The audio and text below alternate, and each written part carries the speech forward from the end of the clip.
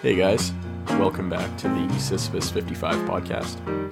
Today we're going to discuss schizophrenia as well as psychosis in general.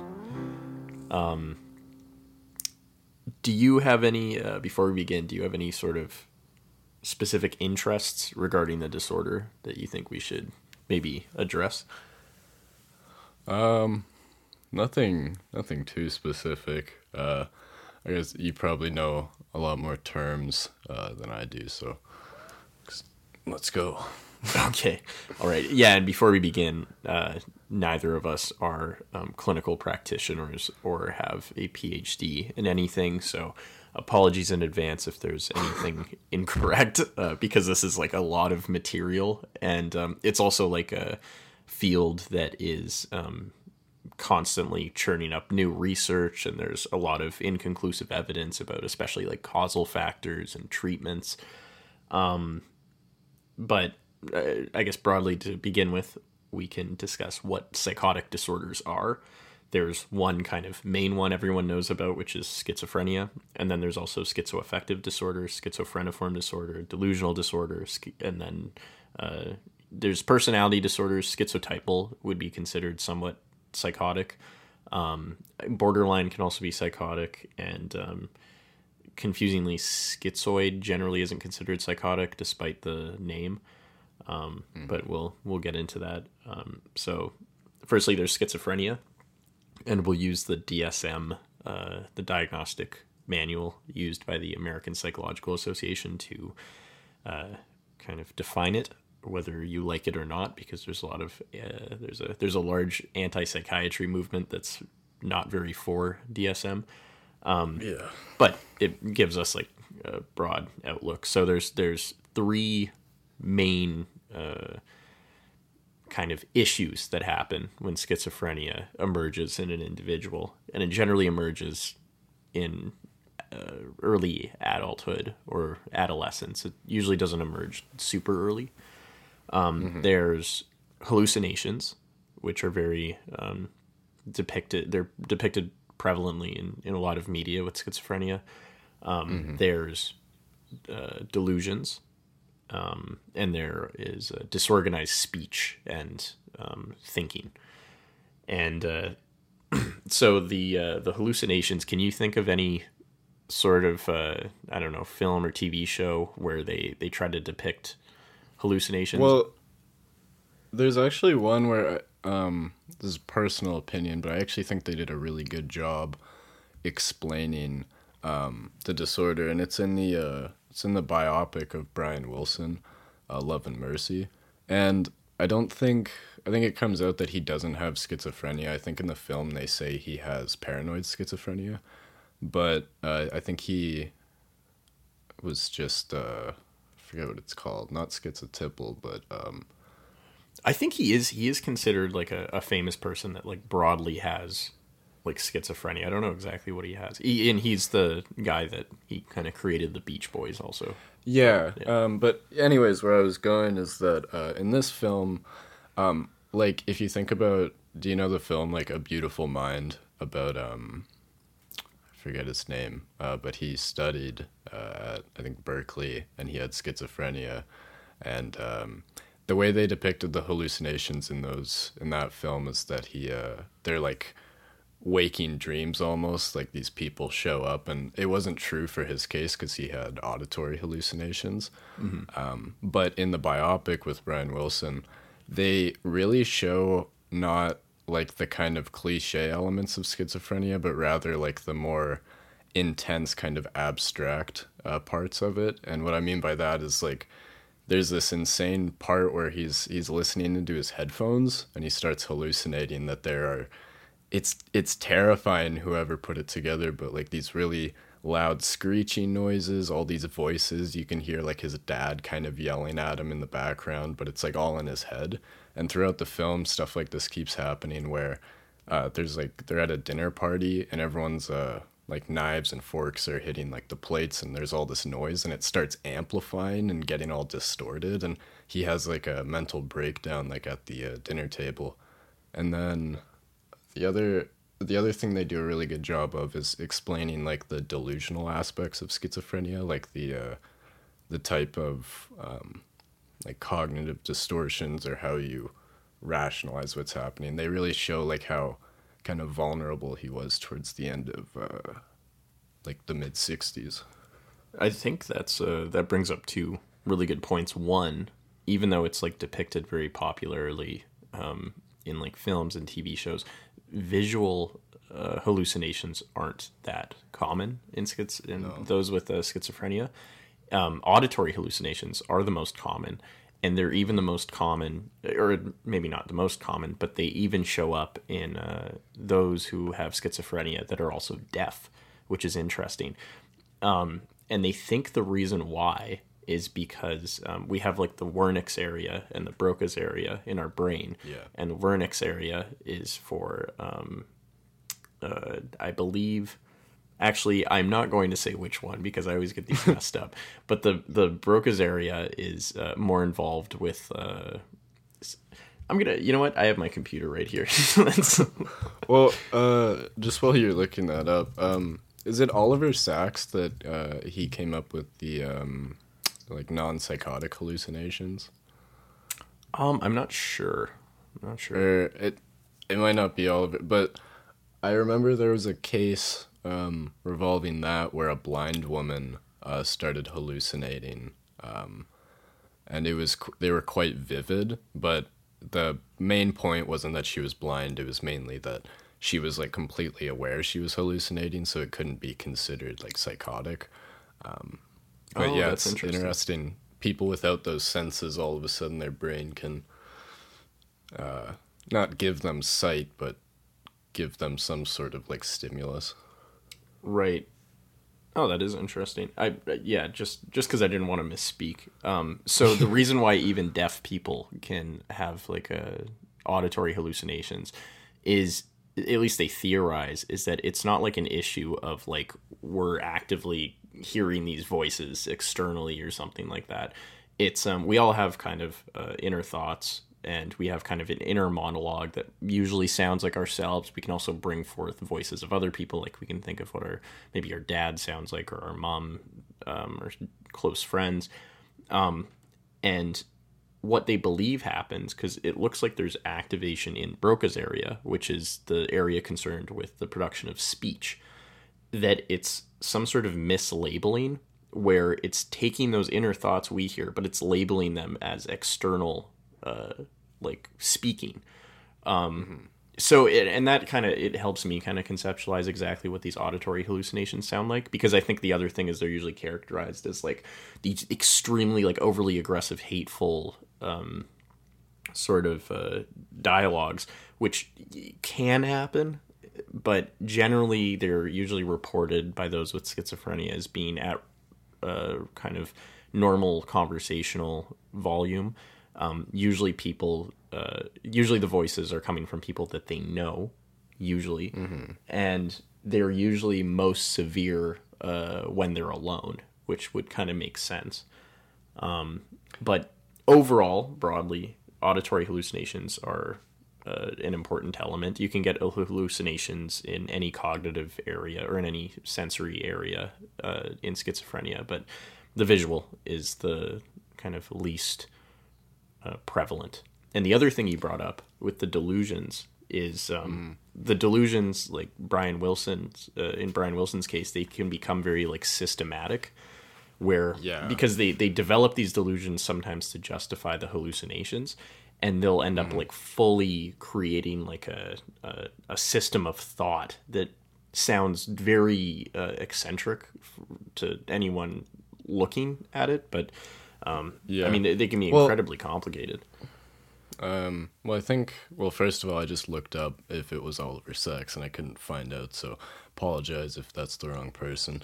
But with Brian Wilson, what I think was going on and why he was like labeled a paranoid schizophrenic was, at the time, his family, who he made music with, was not really being very supportive with his ideas. Like, this was around the time they were working on Smile, which never got made when it was intended to, and he was getting all these ideas for children's shows and and this type of music that didn't have any lyrics but just sort of noises, and it was, it was all based on a very pure idea. Like he just wanted to make people happy and stuff, but his brothers and his bandmates did not want to go this direction. They just didn't understand, and they didn't think other people would.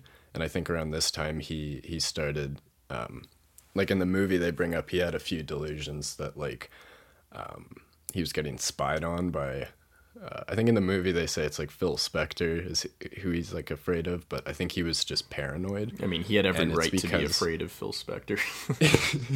Yeah, we still do, but he I think he just felt that lack of support, and it made him start to think that, like, first his family was against him, his friends, and then it seemed like the world was against him. And I know that's typically, like, the main feeling of paranoia is that there's a force against you, like just something is planned for you, I guess, that's not good. The kind of three main ones. The first one is, like, there's external agents acting upon your thoughts. So either they're implanting thoughts, or they're deleting thoughts, like removing them, or they're like broadcasting them.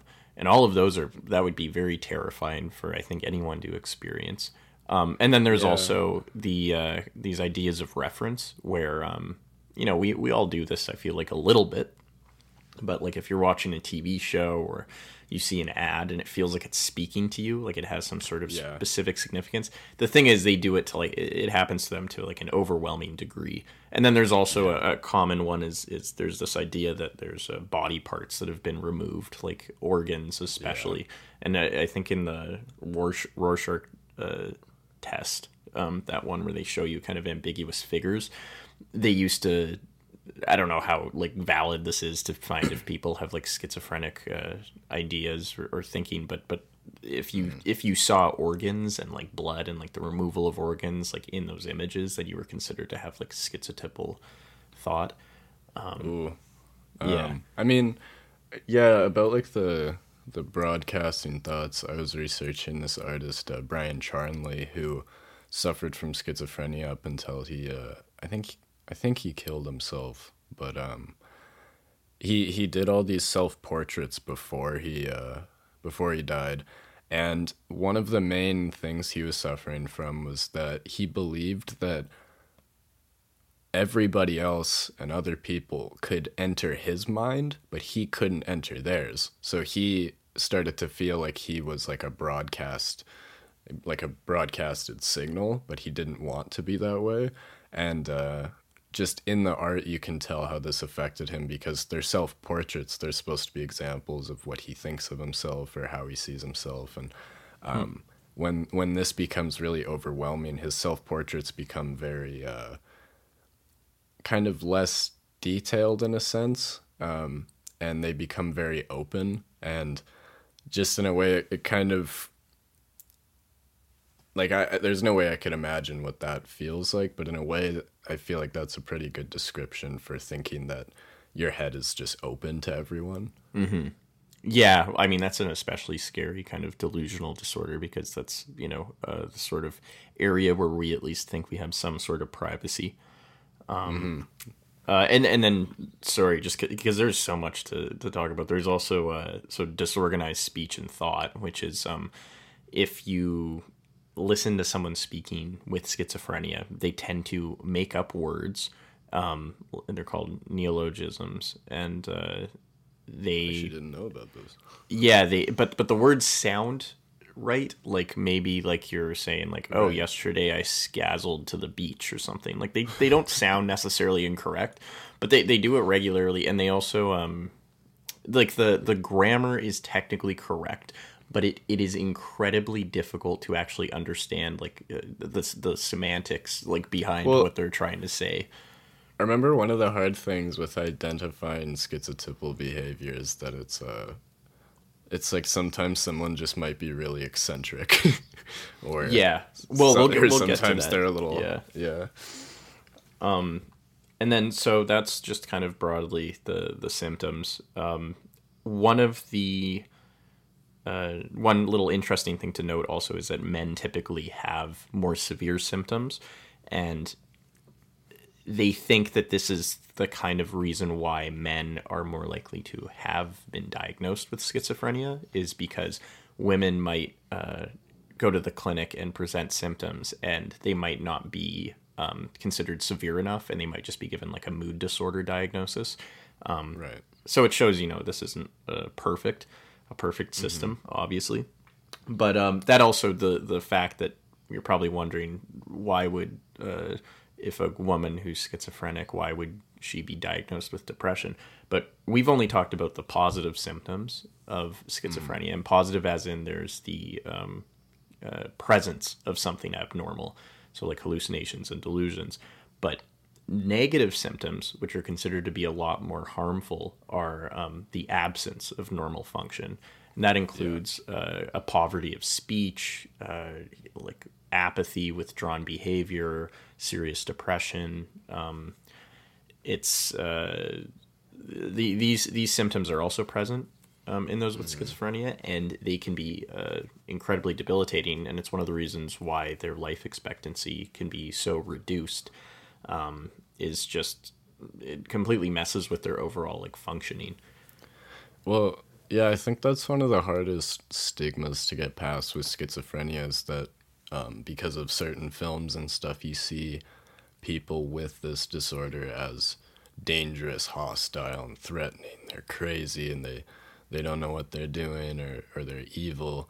And, well, unfortunately, that's the case sometimes. For the most part, people with this disorder are bedridden, or they never leave the house, or they're deeply depressed, confused, anxious. Like the internal parts of schizophrenia that, like, I guess aren't as obvious to anyone are probably one of the more scarier parts of it, I guess. Yeah, well, you're totally right, because people kind of forget that there is, despite all the eccentricities, that there's a real human being that's suffering despite this. And if any of us were in their sort of phenomenological position, like it would just be like incredibly distressing. And sometimes it's actually good to use sort of objective research methods to really illustrate this. They use antipsychotics regularly to at least block out the positive symptoms of schizophrenia, so the hallucinations, delusions. And specifically what these do is that they act on dopamine receptors, and I think it's like D2 receptors or something like that. And what these PET scans show is that sure, it works, these antipsychotics remove the psychosis, or at least alleviate it, but the patient who's suffering from schizophrenia experiences a lot of depression and distress that could be potentially associated with these antipsychotics. Yeah. Well, I know that, like, and this is kind of maybe a bit of a stretch, but for people that are doing like psychedelics recreationally, I think, or in clinics, it's like benzodiazepines are used as like trip killers to like end it if it's going badly. But mainly what that does is it just kind of knocks the person out. And I think you could compare that to a lot of the antipsychotic medication, in the sense that, yes, it does take care of the hallucinations and the delusions, but that person is not going to be able to function either. Like, it totally wipes them out. Mm-hmm. Yeah, and it should be noted, most treatments only work on the positive symptoms of schizophrenia. There's been very little sort of interventions found that can fix the sort of incredibly depressed, withdrawn behavior. I guess we could talk a little bit about what are the potential causes of schizophrenia, which has been like an area of research for so long. And it's kind of flip-flopped. And now, at least from my understanding, the sort of research perspective is that it's called a diathesis stress model. And the diathesis is a predisposition. So say there's like, oversimplifying, say there's like a gene that someone has that predisposes them to schizophrenia, which isn't the case because it's like an extremely complex genetic sort of system that is potentially involved in it. But just for the sake of explaining this, there's one gene, and somebody is born, so they have a diathesis for it. They have that gene. Other people don't. But the gene alone does not cause or increase the chances someone has schizophrenia. It's only if the individual, to oversimplify things again, is abused as a child. And that's the stress. So it's a diathesis stress model. So you have a predisposition, and then you have a stressor that sort of unlocks the condition. And this is kind of an important concept to keep in mind, because the nature-nurture argument is always embedded in a lot of these causal arguments about disorders. Mm-hmm.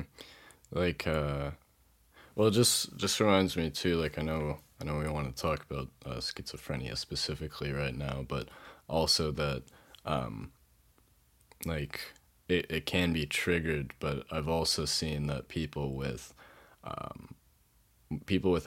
schizophrenia or any sort of like psychotic disorder who have went through like trauma or something can still suffer psychotic episodes, which That's is like it's a big part. Like at least I think this is like pretty well known, but just that it seems to cause a split from reality to protect the individual, to make them not see what is so harmful. That is actually, it's something that is, I believe, covered in the DSM-5. It's acute psychotic episode, and it's usually just lasts a few days. And then there is also, I think, alcohol withdrawal delirium is another one. It can last 3 to 6 days, and that one's the person crazy. go insane. Yeah, you're pretty much in like a waking dream, because alcohol blocks like the REM. So and you're just wandering around. Cocaine abuse has also, at least in neuroimaging, it appears very similar to people suffering from schizophrenia. Like, psychotic episodes can be induced in many, many different ways, not just because of this predisposition, but like but there is like I think for all cases there's like a trigger though, like a stressful situation or something that makes the brain go into that mode. Yes, that is sort of the. I mean, I agree with that. That seems to make sense. I don't know of many cases where people just kind of, I don't know. There's because it's really hard to argue for the evidence of something that's absent. So if people present themselves at a clinic with schizophrenia and like there's no noticeable stressor, you can never really prove that there isn't a stressor, because maybe it's something they're not entirely aware of. But going back to just sort of like the potential causal factors, some of like the genetic links, they do these genome-wide association studies, and what they're looking for isn't like a specific gene, because that's a little bit, they've kind of overall concluded, most research has concluded that there isn't like one gene that can cause it, but there's like you can look at certain patterns of genes, or certain areas of chromosomes or deletions of chromosomes that are associated with, I think what they found is certain alleles that also put people at risk for bipolar, or there's a certain variation or a certain spot on, I think like chromosome 22 or something like that, that it also is, it's linked to schizophrenia, and then immune functioning, which is important because they also think one of the prenatal causes of schizophrenia is mothers being like infected early on. They did a study with like it was an influenza study in like the second trimester. If the mothers were pregnant and during an influenza epidemic, they had an increased chance of having kids that ended up having schizophrenia. So like there's like a million different little causal factors, especially the biological. One of the main ones, at least on a neurochemical level, is it seems to be an increase of dopamine, at least in specific areas, which kind of makes sense. And they think it's because antipsychotics work against dopamine, and also L-DOPA, which is used to treat Parkinson's patients, increases the potential for psychotic symptoms. It's one of the side effects. So they're thinking there might be some link between dopamine and psychosis. And then they also think it decreases glutamate. And glutamate is kind of there for helping the central nervous system function and keep things in balance. And then they also think that there's like a lack of inhibitory interneurons, which are they kind of reduce or they work on the excitability of things. And all of those together, just to say that they seem to be linked to increases in stress. People with schizophrenia appear to not do well when there are stressors in their environment. And I think one of the best sort of explanations for this is cortisol, which shows up when stress activation occurs, is linked to dopamine and glutamate. And I mean, so you're looking at like there's certain hormones that are affecting certain neurotransmitters that are only affected when something in the environment happens. So at least those are the kind of boring biological genetic things. I find them kind of interesting, but yeah, well, I mean, it kind of helps pinpoint a little bit further what could be happening to cause the disorder. Yeah, and just to add on top of that, like, and I don't mean this in a controversial way, but like science describes reality. It isn't necessarily reality. It's a way of categorizing. So even if we do find every single chemical reaction that's involved with someone with schizophrenia, it's like it won't tell us why. It won't necessarily bring us the philosophical explanation we typically need. Yeah, well, and that's why I think it's important we also turn to like kind of the psychosocial causal factors. And there's kind of some main ones. I mean, there's the infection one. There's like the prenatal argument. So there's like infection at the second trimester, like I mentioned. There's also malnutrition. So when the Nazis, they kind of blockaded the Netherlands at one point in World War II, it created a famine, and it increased the birth rate of kids with schizophrenia. And so they think that there's some link between like malnutrition and schizophrenia, at least at the prenatal stage. And then there's also, there's like RH abnormalities, brain abnormalities, stuff like that. But the more psychosocial things are interesting. There's, I think, one of the prevalent examples is people that are like first generation or second generation immigrants are very likely to suffer from schizophrenia compared to the general population. And what do you think some of the potential reasons for these immigrants to be more likely to be diagnosed with schizophrenia? Why do you think that might be? Well, I mean, to like just think about like malnourishment, for instance. For that situation to occur, I think you need to be in a pretty stressful or somewhat traumatizing situation where you can't access food. If you can't access food, you're not sleeping well and all this stuff. And I think it just goes back to that idea of it's this immense amount of stress and trauma that can't be dealt with by the individual. So it's almost like an escape. Now, the malnutrition, it's not when the child is born. It's actually in prenatal stages. So prenatal being when the baby has not been born yet, but there's like a fetus. So it's the mother being unable to. But you're right. I just mean in some way, I think that the baby feels the stress, maybe. Mm-hmm. Well, yeah. I don't know. Maternal stress is also related to increased chances of having schizophrenia, and obviously the baby, even if it wouldn't remember it necessarily, but it would be experiencing some levels of stress, like there's nutritional deficiencies and stuff like that. Yeah, and there's the I always forget what it's called, but just the the more that like mortality or death is on the mind, you're more willing to like express your worldviews and stuff. And I think that with these people that are going through such stressful things, if they're constantly worrying about their family or death or stuff like that, you know, I imagine there's going to be a point where the brain gets weird. It can't deal with it anymore.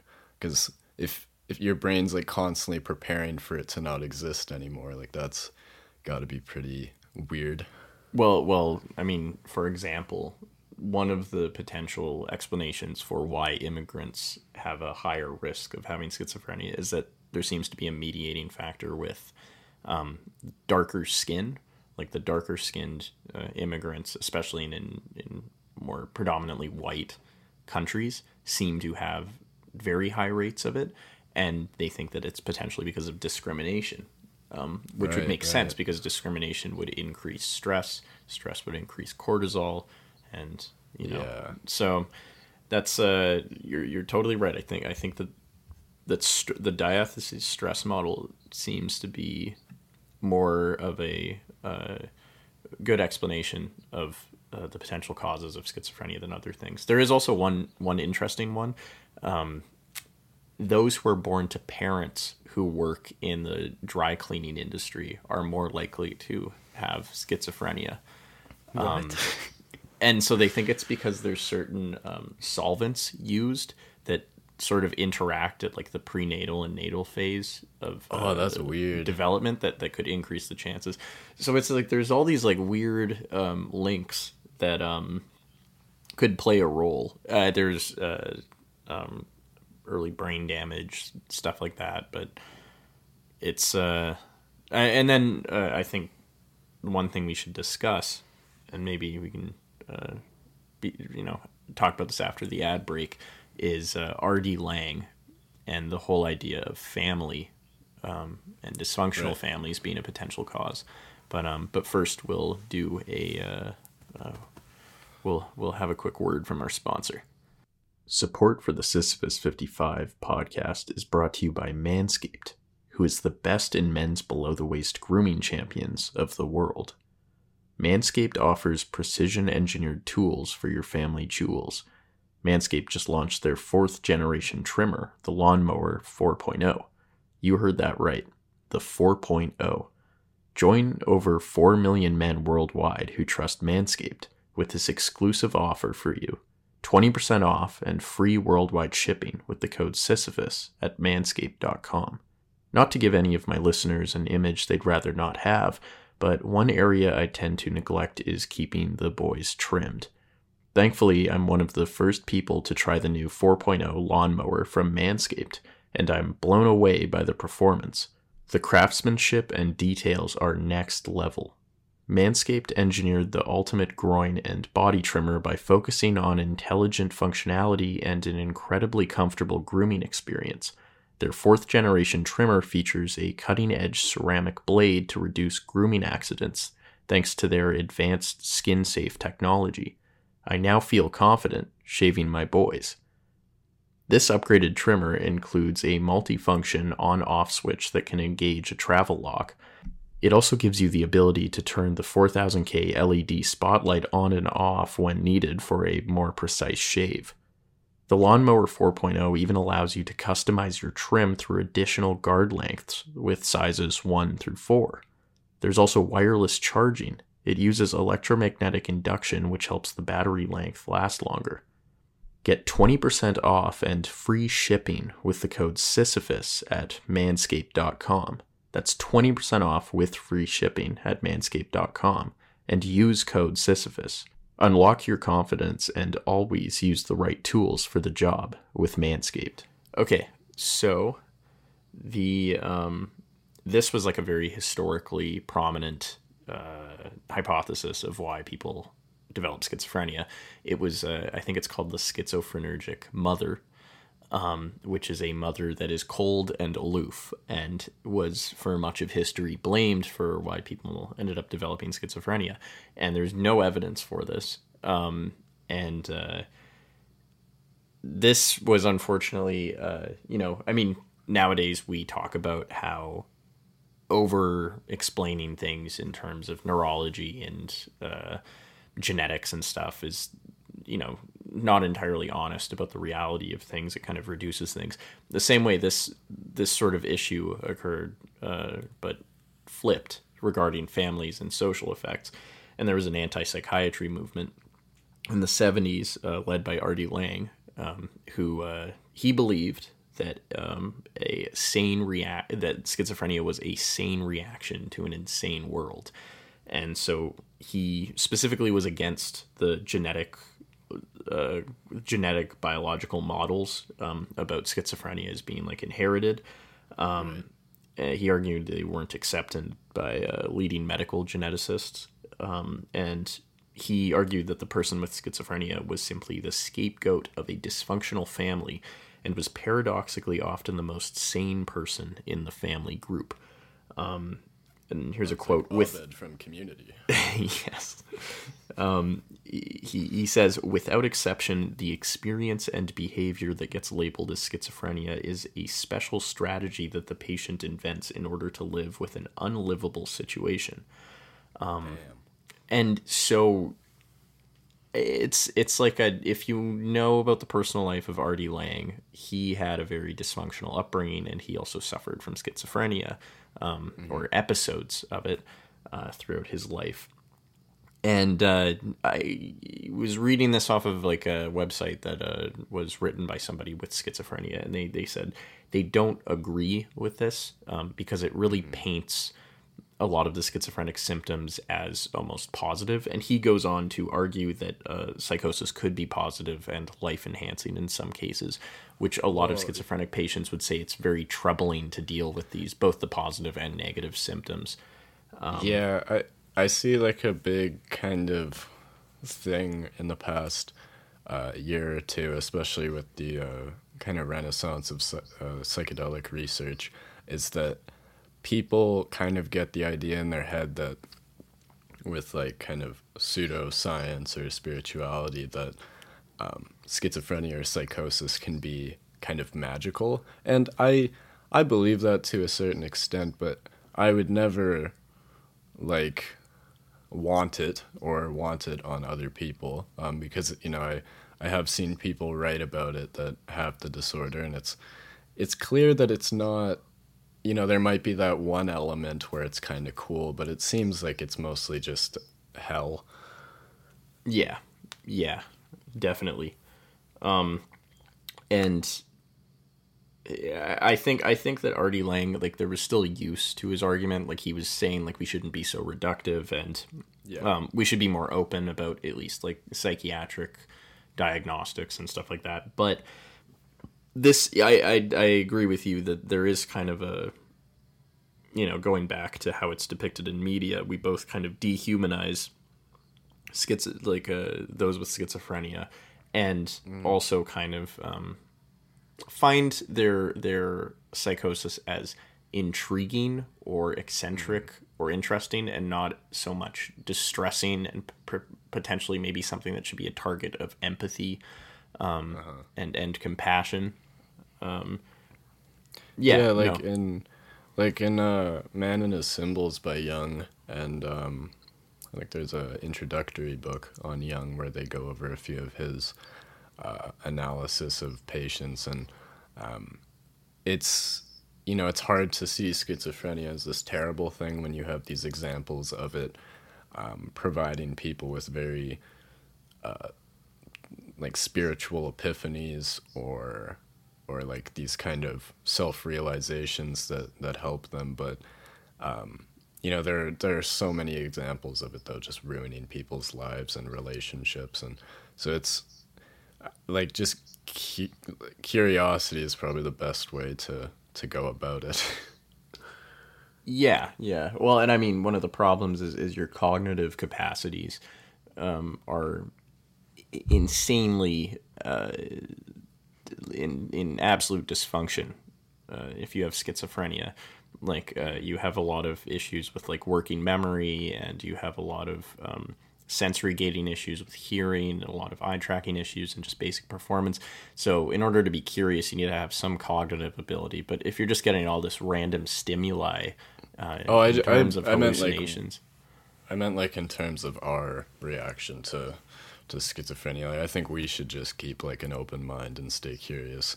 Yeah. Whatever helps them, I think they should do that. Okay. We'll talk about Jung in a moment, but just going back to family as being a potential cause. So despite the fact that the sort of Lang's family theory didn't really endure, there is definitely evidence going back to the diathesis stress model of causality with schizophrenia that family does play a role. Obviously, just broadly, if you have a stressful family environment early on and you have some sort of biological or genetic predisposition, it's likelier that you'll end up with some schizophrenic disorder. And specifically, one of the best examples of this isn't in the development of it, but in the relapse. So there isn't really any treatment that exists that can cure someone of schizophrenia, but there are various interventions that can be used to alleviate the symptoms, especially the positive ones. Well, I know one of the biggest one is just recognizing trying to recognize what's actually real. Yeah, that's a good one. So, like, I think the whole thing with like, again, I forget his first name, but from the movie A Beautiful Mind, something Nash, the way he was able to deal with it in his later life was after shock therapy and experiments with medication. It just became clear that he needed to just start being aware of what was real and what wasn't, so he could kind of choose to ignore it. But I mean, for someone in that situation to actually get that much control over it is like astounding. Well, just quickly on the topic of treatments, one really interesting one is exercise. Exercise is as we were talking about, the potential that inflammation and immune functioning is linked to schizophrenia. So exercise reduces inflammation, and it also reduces neurogenesis. And those with schizophrenia, they have enlarged ventricles, which means they have reduced gray matter in their brain. And this comes up even if you have two identical twins, and one of them has schizophrenia and one of them doesn't, that both of them will still have enlarged ventricles. So exercise, it increases inflammation, and regarding ventricles, it also increases neurogenesis and decreases cell death. So it'll reduce the sort of brain abnormalities in reduction of gray matter. So, and I mean, exercise is just generally good for most people and can help most disorders. But going back to the family thing, is that they get treated and then they come back, and there are very high rates of relapse in those who go back to family environments after they've been treated. So their symptoms reoccur, and they were kind of trying to figure out why that is. And what they looked at was this one concept called emotional expression. And emotional expression is how family members talk about the patient or individual of interest to a clinician privately. And there's three sort of dimensions that they look at. It's, do they talk about them critically? Do they talk about them with some hostility? And do they appear emotionally over-involved? And with criticism being like the most crucial, it looks like families that are high in emotional expression, so high in criticism, emotional over-involvement, and hostility, those patients with schizophrenia also experience the highest rates of relapse. So it does appear that families that are dysfunctional, they have some sort of communication deviance, they have this sort of hostility and criticism in how they interact with each other, it really increases the chances that the outcomes won't be very good for the patient. And this goes back to stress. They show very poor resilience in the face of even moderate stressors. And you can imagine being surrounded by a family living there, and they're constantly getting upset and like I think it's like very obvious that this is something that would happen. Yeah. Yeah, just causing that split. Like the brain just wants to flee. Mm-hmm. And the other thing is regarding cultural differences. This doesn't seem to be the case if you look at less industrialized countries.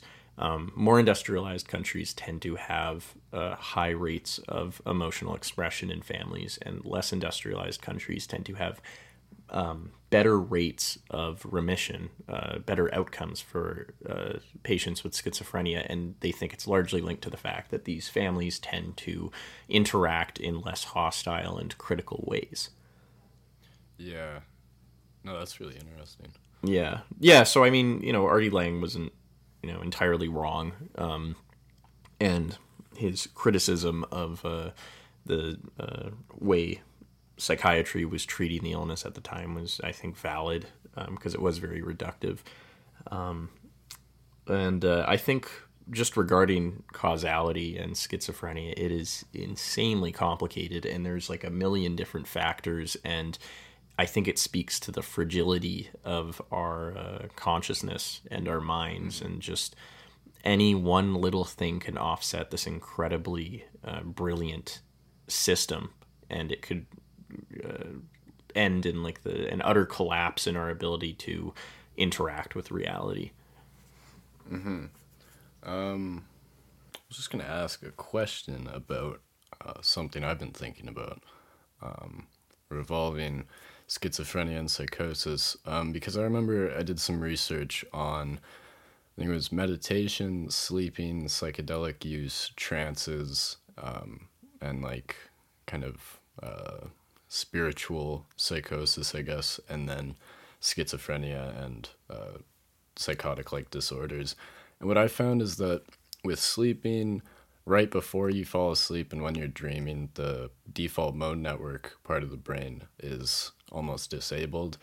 In psychedelics, which some people have said is like a psychotic-like state, the default mode network is also disabled. Same with meditation and in deep meditation. With psychosis and schizophrenia, however, the default mode network, instead of being off, is actually overactive. So because there's such kind of similar states, at least in my opinion, all of those examples, why do you think that schizophrenia and psychosis specifically has such a different reaction in the brain? I mean, regarding like the anatomical reason why is that the schizophrenic patients show reduced white matter volume in their brain, and white matter is like, you can think of it as like cables have like the, I don't know, plastic or rubber around them that kind of insulates them, and it also makes them move the electrical signals more quickly. In the same way, yeah, sort of like the myelin sheath that goes around our neurons, it like insulates them, and it like helps the signals go faster, and it kind of nourishes them and everything. So to have reduced white matter is bad, because that means you're going to have problems with connectivity. And this is, we're going to see specifically with the default mode network, the disassociation pattern of functional connectivity of the subsystems in the default mode network. And that's the kind of anatomical reason. So, I mean, broadly, people that are doing psychotic drug or doing hallucinogenic drugs and stuff like that, they're probably not going to experience that. But there does seem to be like anatomical connectivity issues with the default mode network. And I mean, the fact that it's altered is, I think this is like a fairly new area of research. But I think one of, we can think of it in terms of like hallucinogenics. You're going to see like increased curiosity, probably. You're going to be like kind of excited. You don't really consider, unless someone's having a really bad trip, usually you're going to be like pretty interested. You're going to be thinking a lot. It would be, higher energy levels. But with schizophrenia, one of because there's the negative symptoms is that you see withdrawn behavior, or kind of usually they're withdrawn from reality. They usually disassociate from other people. So I think it kind of makes sense. It's like characterized with the condition. But yeah, I don't know if that helps. Yeah, like because I remember it kind of threw me off because I originally thought that I was kind of onto something, like they were all kind of leading to the same state. But I found out that the default mode network in people that, let's say, are working like really mundane jobs and they're constantly, that inner monologue is just super loud, like they're not actually focused on what they're doing, or people that are really stressed, anxious, or depressed, their default mode network activity is also up. So I think it just goes back to like the stress thing, but I just found it weird that that part of the brain that seems to be associated with the kind of strange connections and weird perceptions and stuff is overactive in schizophrenia. Yeah. Sorry, I think I misspoke. It's an overactivity of the default mode network that could still be explained by just kind of the disconnectivity they have in general brain regions. Right. But yeah, I mean, this is like a fairly new area of research. Yeah.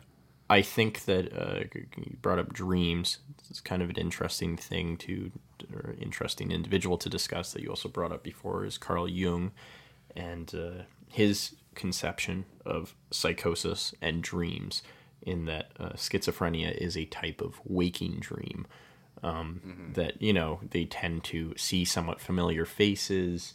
They tend to have kind of random sequences of hallucinations and thought patterns, and but the only difference is that they're awake, they're in the world, and there's obviously going to be impaired functioning. And the fact that Jung also differentiated neuroses from schizophrenia, in that neuroses, that was big. yeah, he typically in neuroses, it's like very familiar faces, it's people but with schizophrenia, he, at least when he was discussing with his patients, he discovered that a lot of them were hallucinating voices and sometimes images of mythological figures or religious figures. Sometimes these patients had no specific link to the religious figures or mythological figures that were being addressed. From this, he came up with his theory of the collective unconscious, which I'm sure most people know about now. Yeah, I don't know if you have any thoughts on that. He kind of characterized it by a split in the self, in that I can't remember the exact description. I just remember that he referred to it as like a split. But yeah, reading Man and His Symbols, it's amazing the amount of dreams that they analyze, in the sense that all these things that they've never seen before in the dream, after analysis, actually refer to something that is known, and it's kind of what I was trying to get to in my research, was that, like, in these kind of free, fragile states of the mind, when you're dreaming or hallucinating, that your brain won't find the exact, I guess, depiction of what it wants to tell you, but it'll find several symbols, as he called them, to kind of create that message, and it's up to you to analyze it and figure out what it's trying to say. Yeah, I actually think in a way Jung's idea of schizophrenia was a little bit more nuanced than Lang's, even though he came a little bit before him. He still kind of believes that these people are suffering a great deal, and he thinks that you can definitely develop some sort of information about the hallucinations and delusions. But I think that he was, he actually, in comparison to a lot of the ways that psychiatrists historically treated schizophrenic patients. He gave them a lot more empathy and tried to see them as people experiencing a great deal of distress, with some very novel and eccentric symptoms rather than these crazy maniacs that are completely gone, and we should just like lock them up in a ward.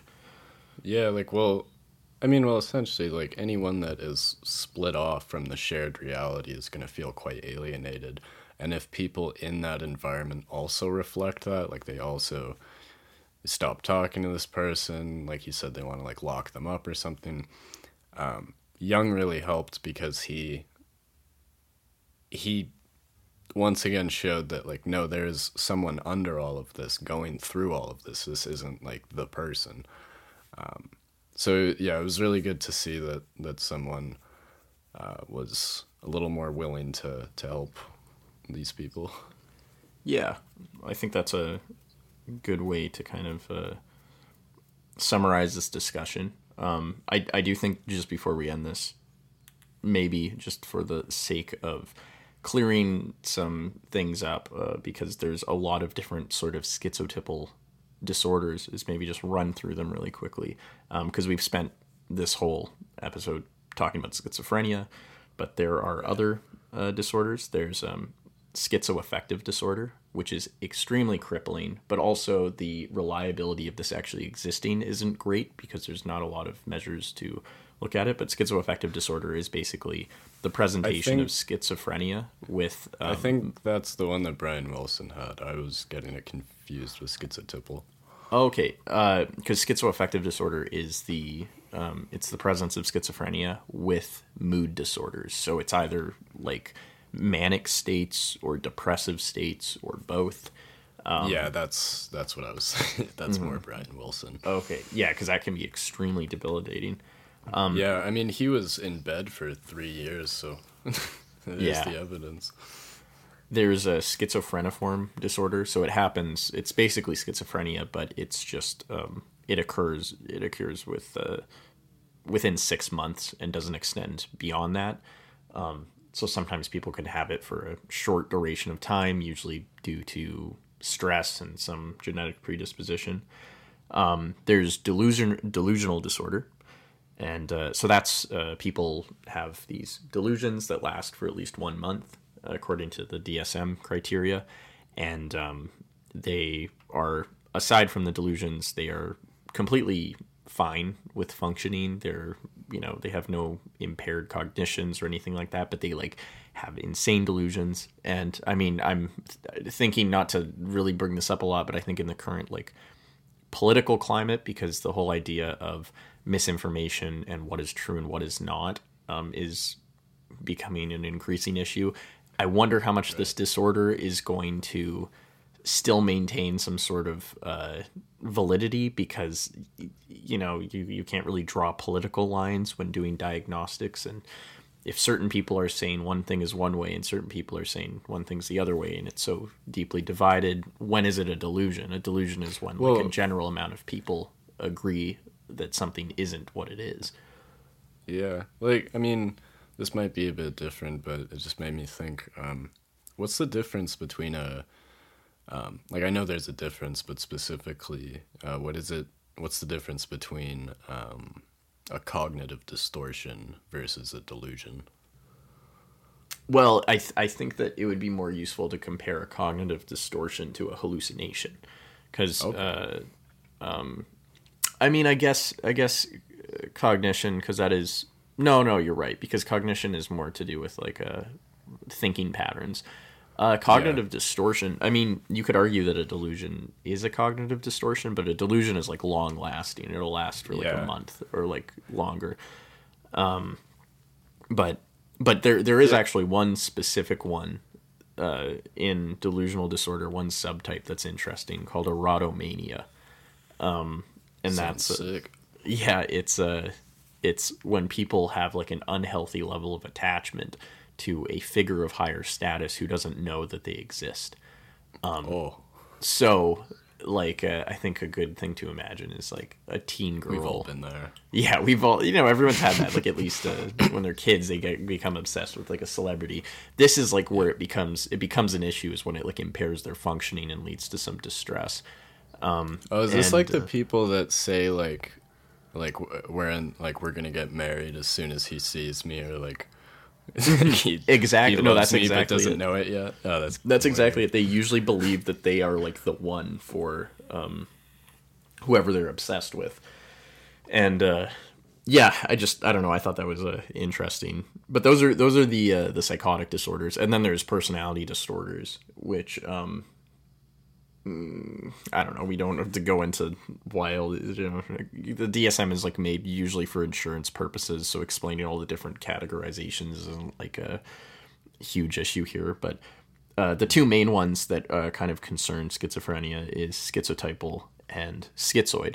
Schizotypal is basically a less severe form of schizophrenia. It's usually some sort of high levels of introversion. You have eccentric, strange behaviors, and it's like magical thinking, right? Like people generally believe that they have superpowers or have some ability to do magic, which is it's like they have a stronger connection to the laws of the universe than anybody else, essentially. Yes, but they share a lot of like the hallucinations and delusions of schizophrenia, and they also share a lot of the cognitive issues. So the difficulties in like eye tracking, difficulties in response time, and stuff like that. So there does seem to be some sort of maybe genetic component or brain abnormality that link the two. And then schizoid is not necessarily as related to schizophrenia, at least from my knowledge, but because of its like similar name, I think it's important to bring up. It actually means somebody that does not want to have any sort of social relationships. They are very, very like isolated and just do not like the presence of other people. So imagine like the absolute highest level of introversion, and not to be confused with there's avoidant disorder, which is you do actively want social relationships, but you are absolutely afraid of criticism. So you have this awful feeling of constant loneliness because you can't really approach anybody, even though you really want to. But schizoid, they I mean, you can imagine, I guess, like the Unabomber would be a good example. He, at no point in his life, appeared to show any sort of inclination to get in any sort of relationship. Well, it's kind of... Yeah. It's like paired alongside like an absolute infatuation and obsession with like your own internal ideas or world. Yeah, there usually is some component to fantasy thinking. Maybe not to the same degree as schizotypal, but there is just like you like how you see and feel everything compared to how it might be different. Well, I think there's like Power by Kanye, like that song. Yeah. And there's like the 21st Century Schizoid Man. That's probably one of the most popular ways it's like brought up is like they're called like King Crimson. They were this like progressive rock band. It's from where the sample came from, and and they're discussing specifically the issues, the consequences of the Vietnam War on Americans. And when they're saying 21st century schizoid man, they're talking about somebody who's apathetic, emotionally cold, and they tend to live in a fantasy world. And it could be caused by unloving, neglectful parenting, and instead they're kind of saying that it's caused by the damages of the horrible war in Vietnam, especially on like soldiers and like their kids, and how people are just going to turn progressively inward due to the heredity of it all. Just as a little side note, but it's a good song. Is there anything else you'd like to add? No, I think we covered it about all. I feel like the personality disorder's got to be its whole other thing. Oh yeah, well I mean like even alone there's the issue of evil and psychopathy and antisocial disorder, I think that could be its own thing. Narcissism. I mean, like the personality disorders, whether you find like the classifications useful or not, it is interesting that there are certain patterns of behavior and thought and personality that maybe we all somewhat relate to, but these are like extreme versions of it, and you can kind of see what could cause that. What sort of thinking, behavior do they have? Can it be treated? And then also at the end of the day, remembering that whether how interesting we find these disorders, these are real people dealing with legitimate distress and issues. But I mean, yeah, that's, I was just going to say, I think the majority of people have seen, like, all of the true crime documentaries on Netflix about, like, the Night Stalker or all these serial killers. And, yeah, definitely they become kind of, I don't know, larger than life figures. So it's kind of hard to remember that there are just normal people going through these same symptoms, that it's just terrible. Yeah, no, I mean, let us know if you want us to discuss more of these disorders, or just psychology in general. But I think that pretty much does it for this episode. Yes, sir. All right. Peace.